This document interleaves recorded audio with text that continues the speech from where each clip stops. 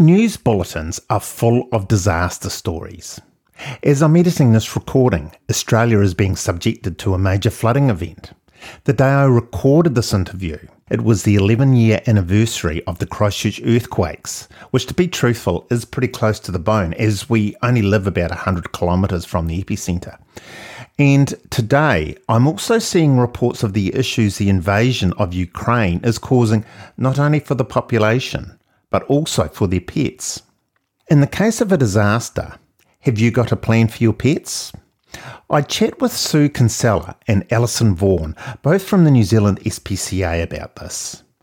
If you only listen to the next 30 seconds of this podcast, please take on board what Sue's comments are when I ask her the most important things you can do to be disaster ready for your pets. Ensuring that your pet is identified in a manner that can have your pet reunited with you in the case of an emergency, or kept safe until you can come and pick it up from where it has been found. And secondary to that is have everything in a good-to-go grab bag in case of those sudden emergencies where you have to uplift and leave with little warning, so you can ensure that it's as easy as possible for your animals to transition into a temporary situation and then back into your permanent home.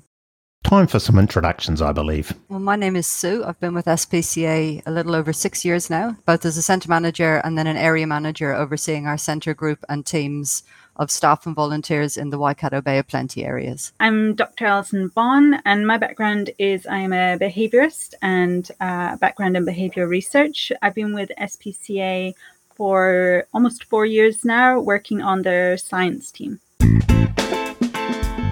Are you a veterinarian dreaming about working down under in New Zealand? If so, I'd love to help you make that dream come true. Hi, I'm Julie South of VetStaff.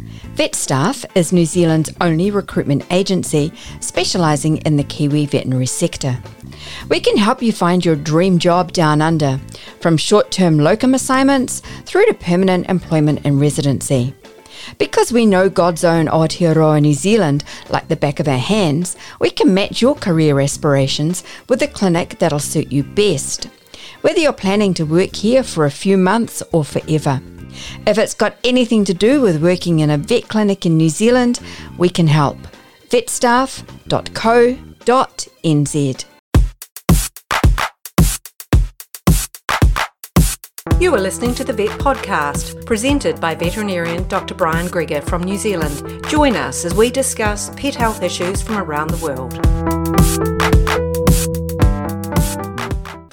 It's probably fairly appropriate, if not a little bit heartbreaking. I don't know whether you guys realise today is the 11-year anniversary of the Christchurch earthquakes, which is something which is pretty close to our heart down here because we weren't in the epicentre, but we were very, very close. So I thought what we might do is take the time today to talk about, for the want of a better word, disaster readiness for animals. So maybe the first thing is, can we just talk about what kind of disasters we are discussing here? Yep, certainly. Well, we've got a whole range of disasters available to us in New Zealand, depending on where you live. But the main one is a weather-related event, which we usually have a little bit of forward notice for. And then we have our sudden event, an earthquake or an eruption, or similar, that causes immediate displacement with little to no warning. So depending on where you live, you could have any range of both long and short warning events on the horizon, from tsunamis and earthquakes through to major storms, wind, weather, and not to mention pandemic disruption as well.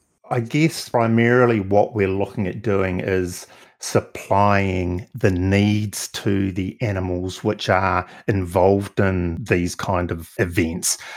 What are the basic needs that we are trying to give to the animals? Well, firstly, we want to keep our animals as safe as possible in any event.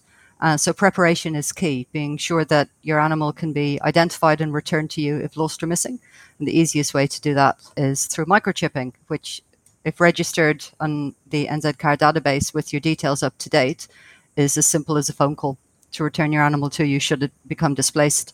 Secondary to that, there's identification collars and so on, but also the means to keep them safe and with you if you have to evacuate at short notice. So a way to contain them safely, to have their needs considered in your get out kit. So their cage or crate, leads, collars, food, any medications they may be taking, up-to-date vet information if you are separated from your animal so you can give advice. Most of these things can be stored on your phone, which will usually come with you, but to have those physical items ready to grab and go is imperative. Off the back of what Sue was saying, there's some really great things you can do in terms of behavioral prep. So just like you can do drills with your children to prepare yourself, you can also prepare your pets, because the last thing you want to be dealing with in an emergency is trying to get a very upset cat into a carrier. So behavioral preparation, like training your cat to go in their carrier, which can be as simple as leaving it out all the time, leaving some tasty treats in there so it becomes a good place to go. One thing I will say, obviously being fairly close to the epicenter of the Christchurch earthquakes, we had a number of animals brought down to Timaru. For the overseas listeners, we're about 2 hours south of Christchurch here. We got rattled around quite significantly, but there wasn't anywhere near the damage there was in Christchurch. So through the SPCA, actually, there were a number of animals that were brought down into the South Canterbury area where we're from here.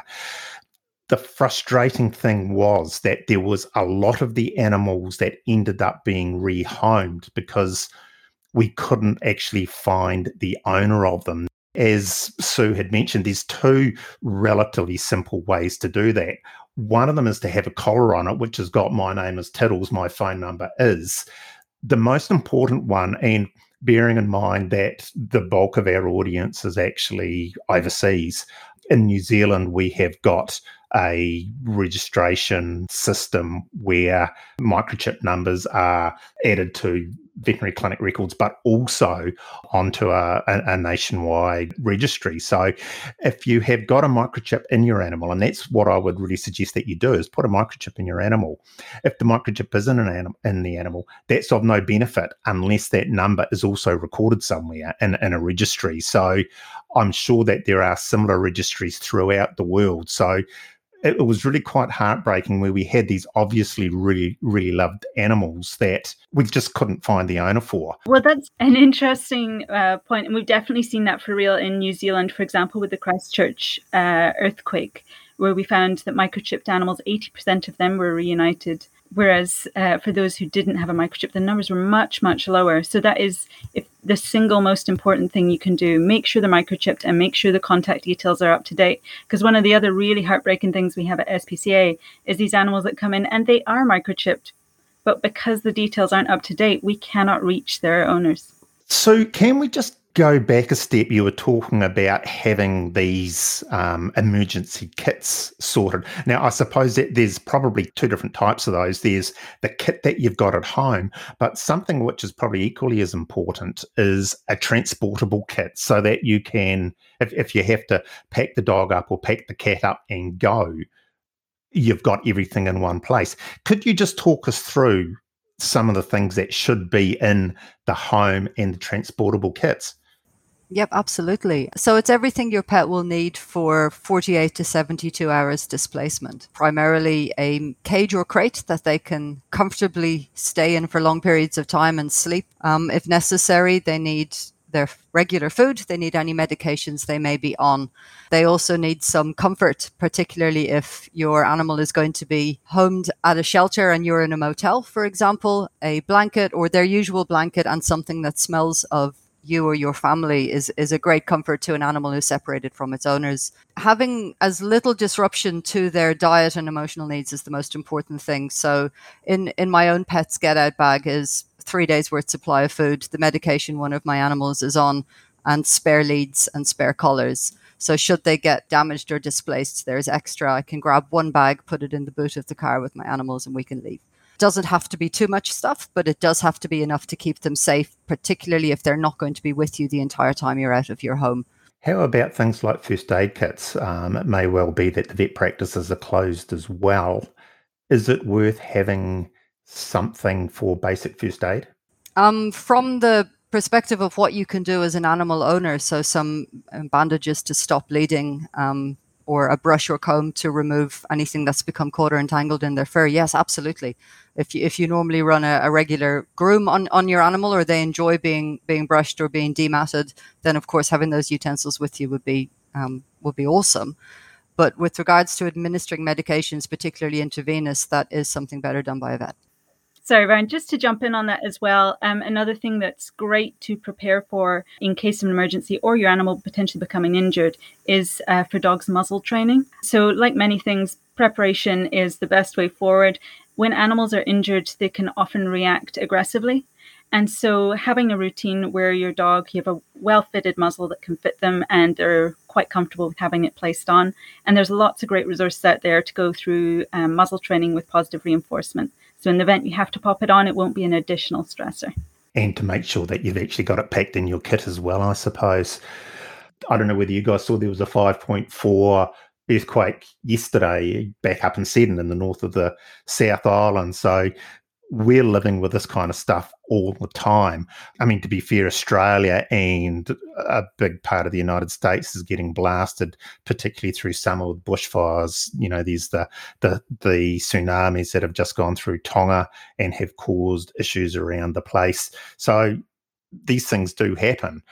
One of the issues that we came across in the Christchurch earthquakes were animals needing to go into boarding kennels or catteries, and the owners didn't have their vaccination certificates with them.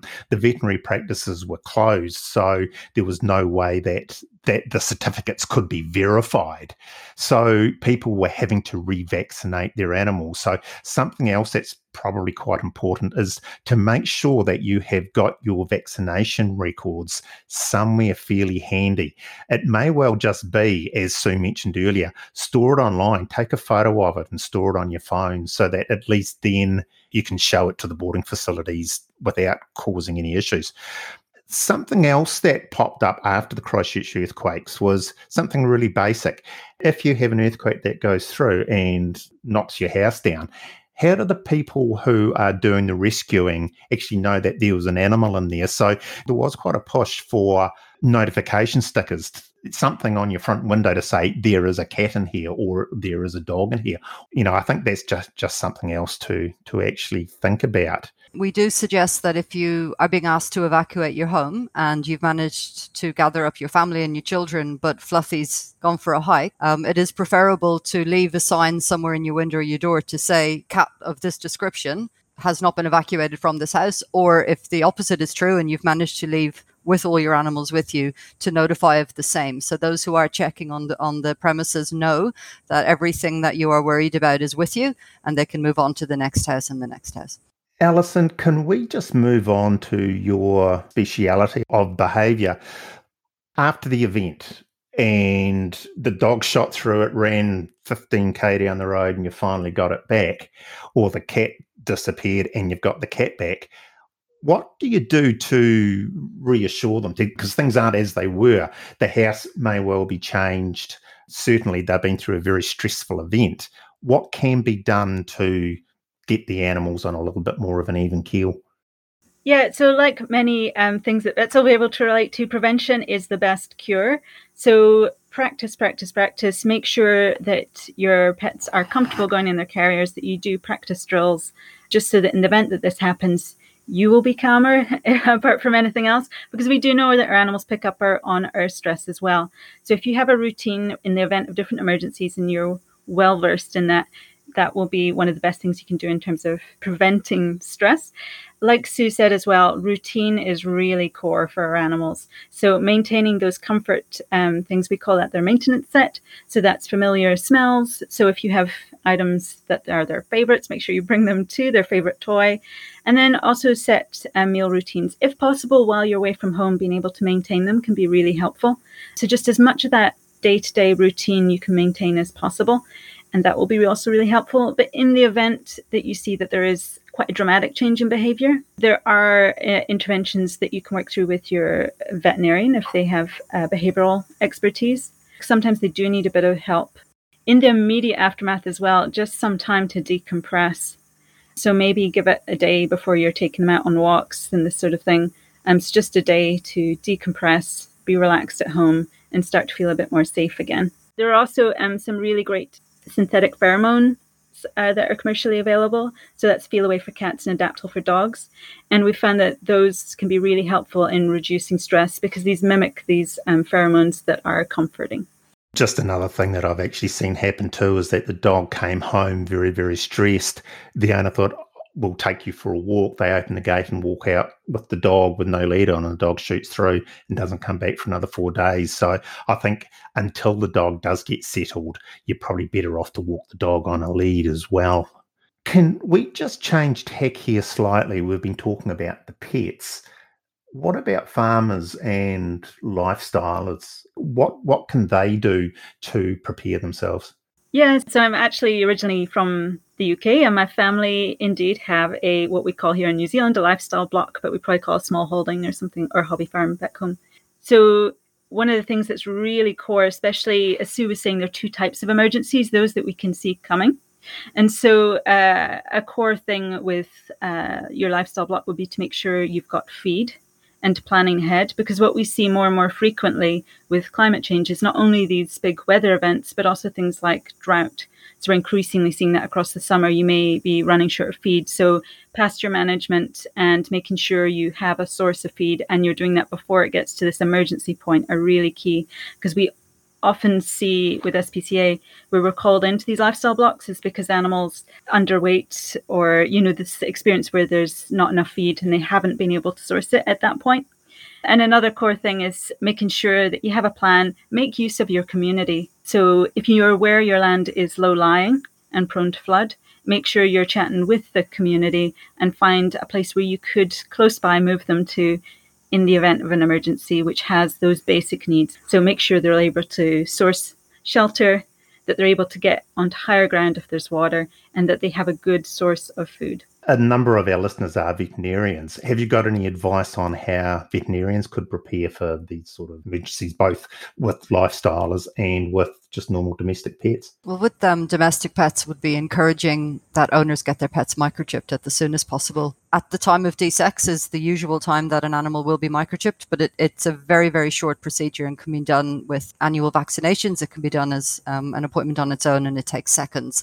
And ensuring that the details are, as Ali pointed out, correct, up to date, uploaded to the national database if there is one, and stored with a secondary contact who may not be a person who shares the same house as you. So if your house has to evacuate but the cat hasn't come home, there is someone else who can be contacted if you can't be reached. So if vets are having that conversation with all domestic animal owners who come through their doors, it'll really help increase the number of animals that can be identified in case they get separated from their owners. And for veterinary practices, they can also get on board with things like National Check Your Microchip Day, Check the Chip Day, which I believe in the US is August 15th. So just having these annual reminders where they can reach out to all their clients, even if they're not seeing them for an appointment, and say, hey, are your details up to date? Because we do know that the vets are a really trusted source of information and they have great reach to all these clients. So just these small things are so important. Can we just wrap up here, just very briefly, what are the salient points? What are the important take-home messages from what we've been talking about today? Ensuring that your pet is identified in a manner that can have your pet reunited with you in the case of an emergency, or kept safe until you can come and pick it up from where it has been found. That's the most important thing. And secondary to that is have everything in a good-to-go grab bag in case of those sudden emergencies where you have to uplift and leave with little warning. So you can ensure that it's as easy as possible for your animals to transition into a temporary situation and then back into your permanent home. I guess it comes back to that old Scout motto of being prepared. Alison and Sue, thank you very, very much for taking the time to talk to us. Thank you. Thank you, Brian.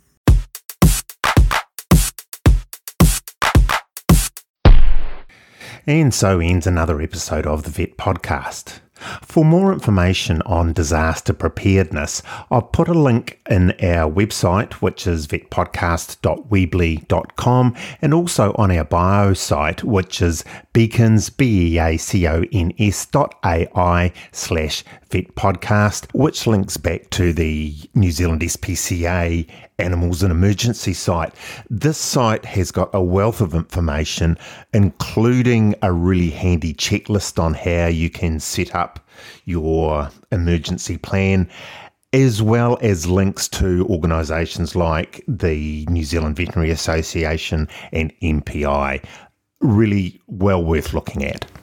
In saying that, everybody just keep safe and take care. And that's it for another episode of the Vet Podcast. All of our links are in one place at beacons.ai/vetpodcast. That is beacons.ai/vetpodcast. And while you're there, don't forget to buy us a coffee. On behalf of me, Brian Gregor, and everybody else involved in the making of this podcast, thanks for listening, and we'll catch you again soon.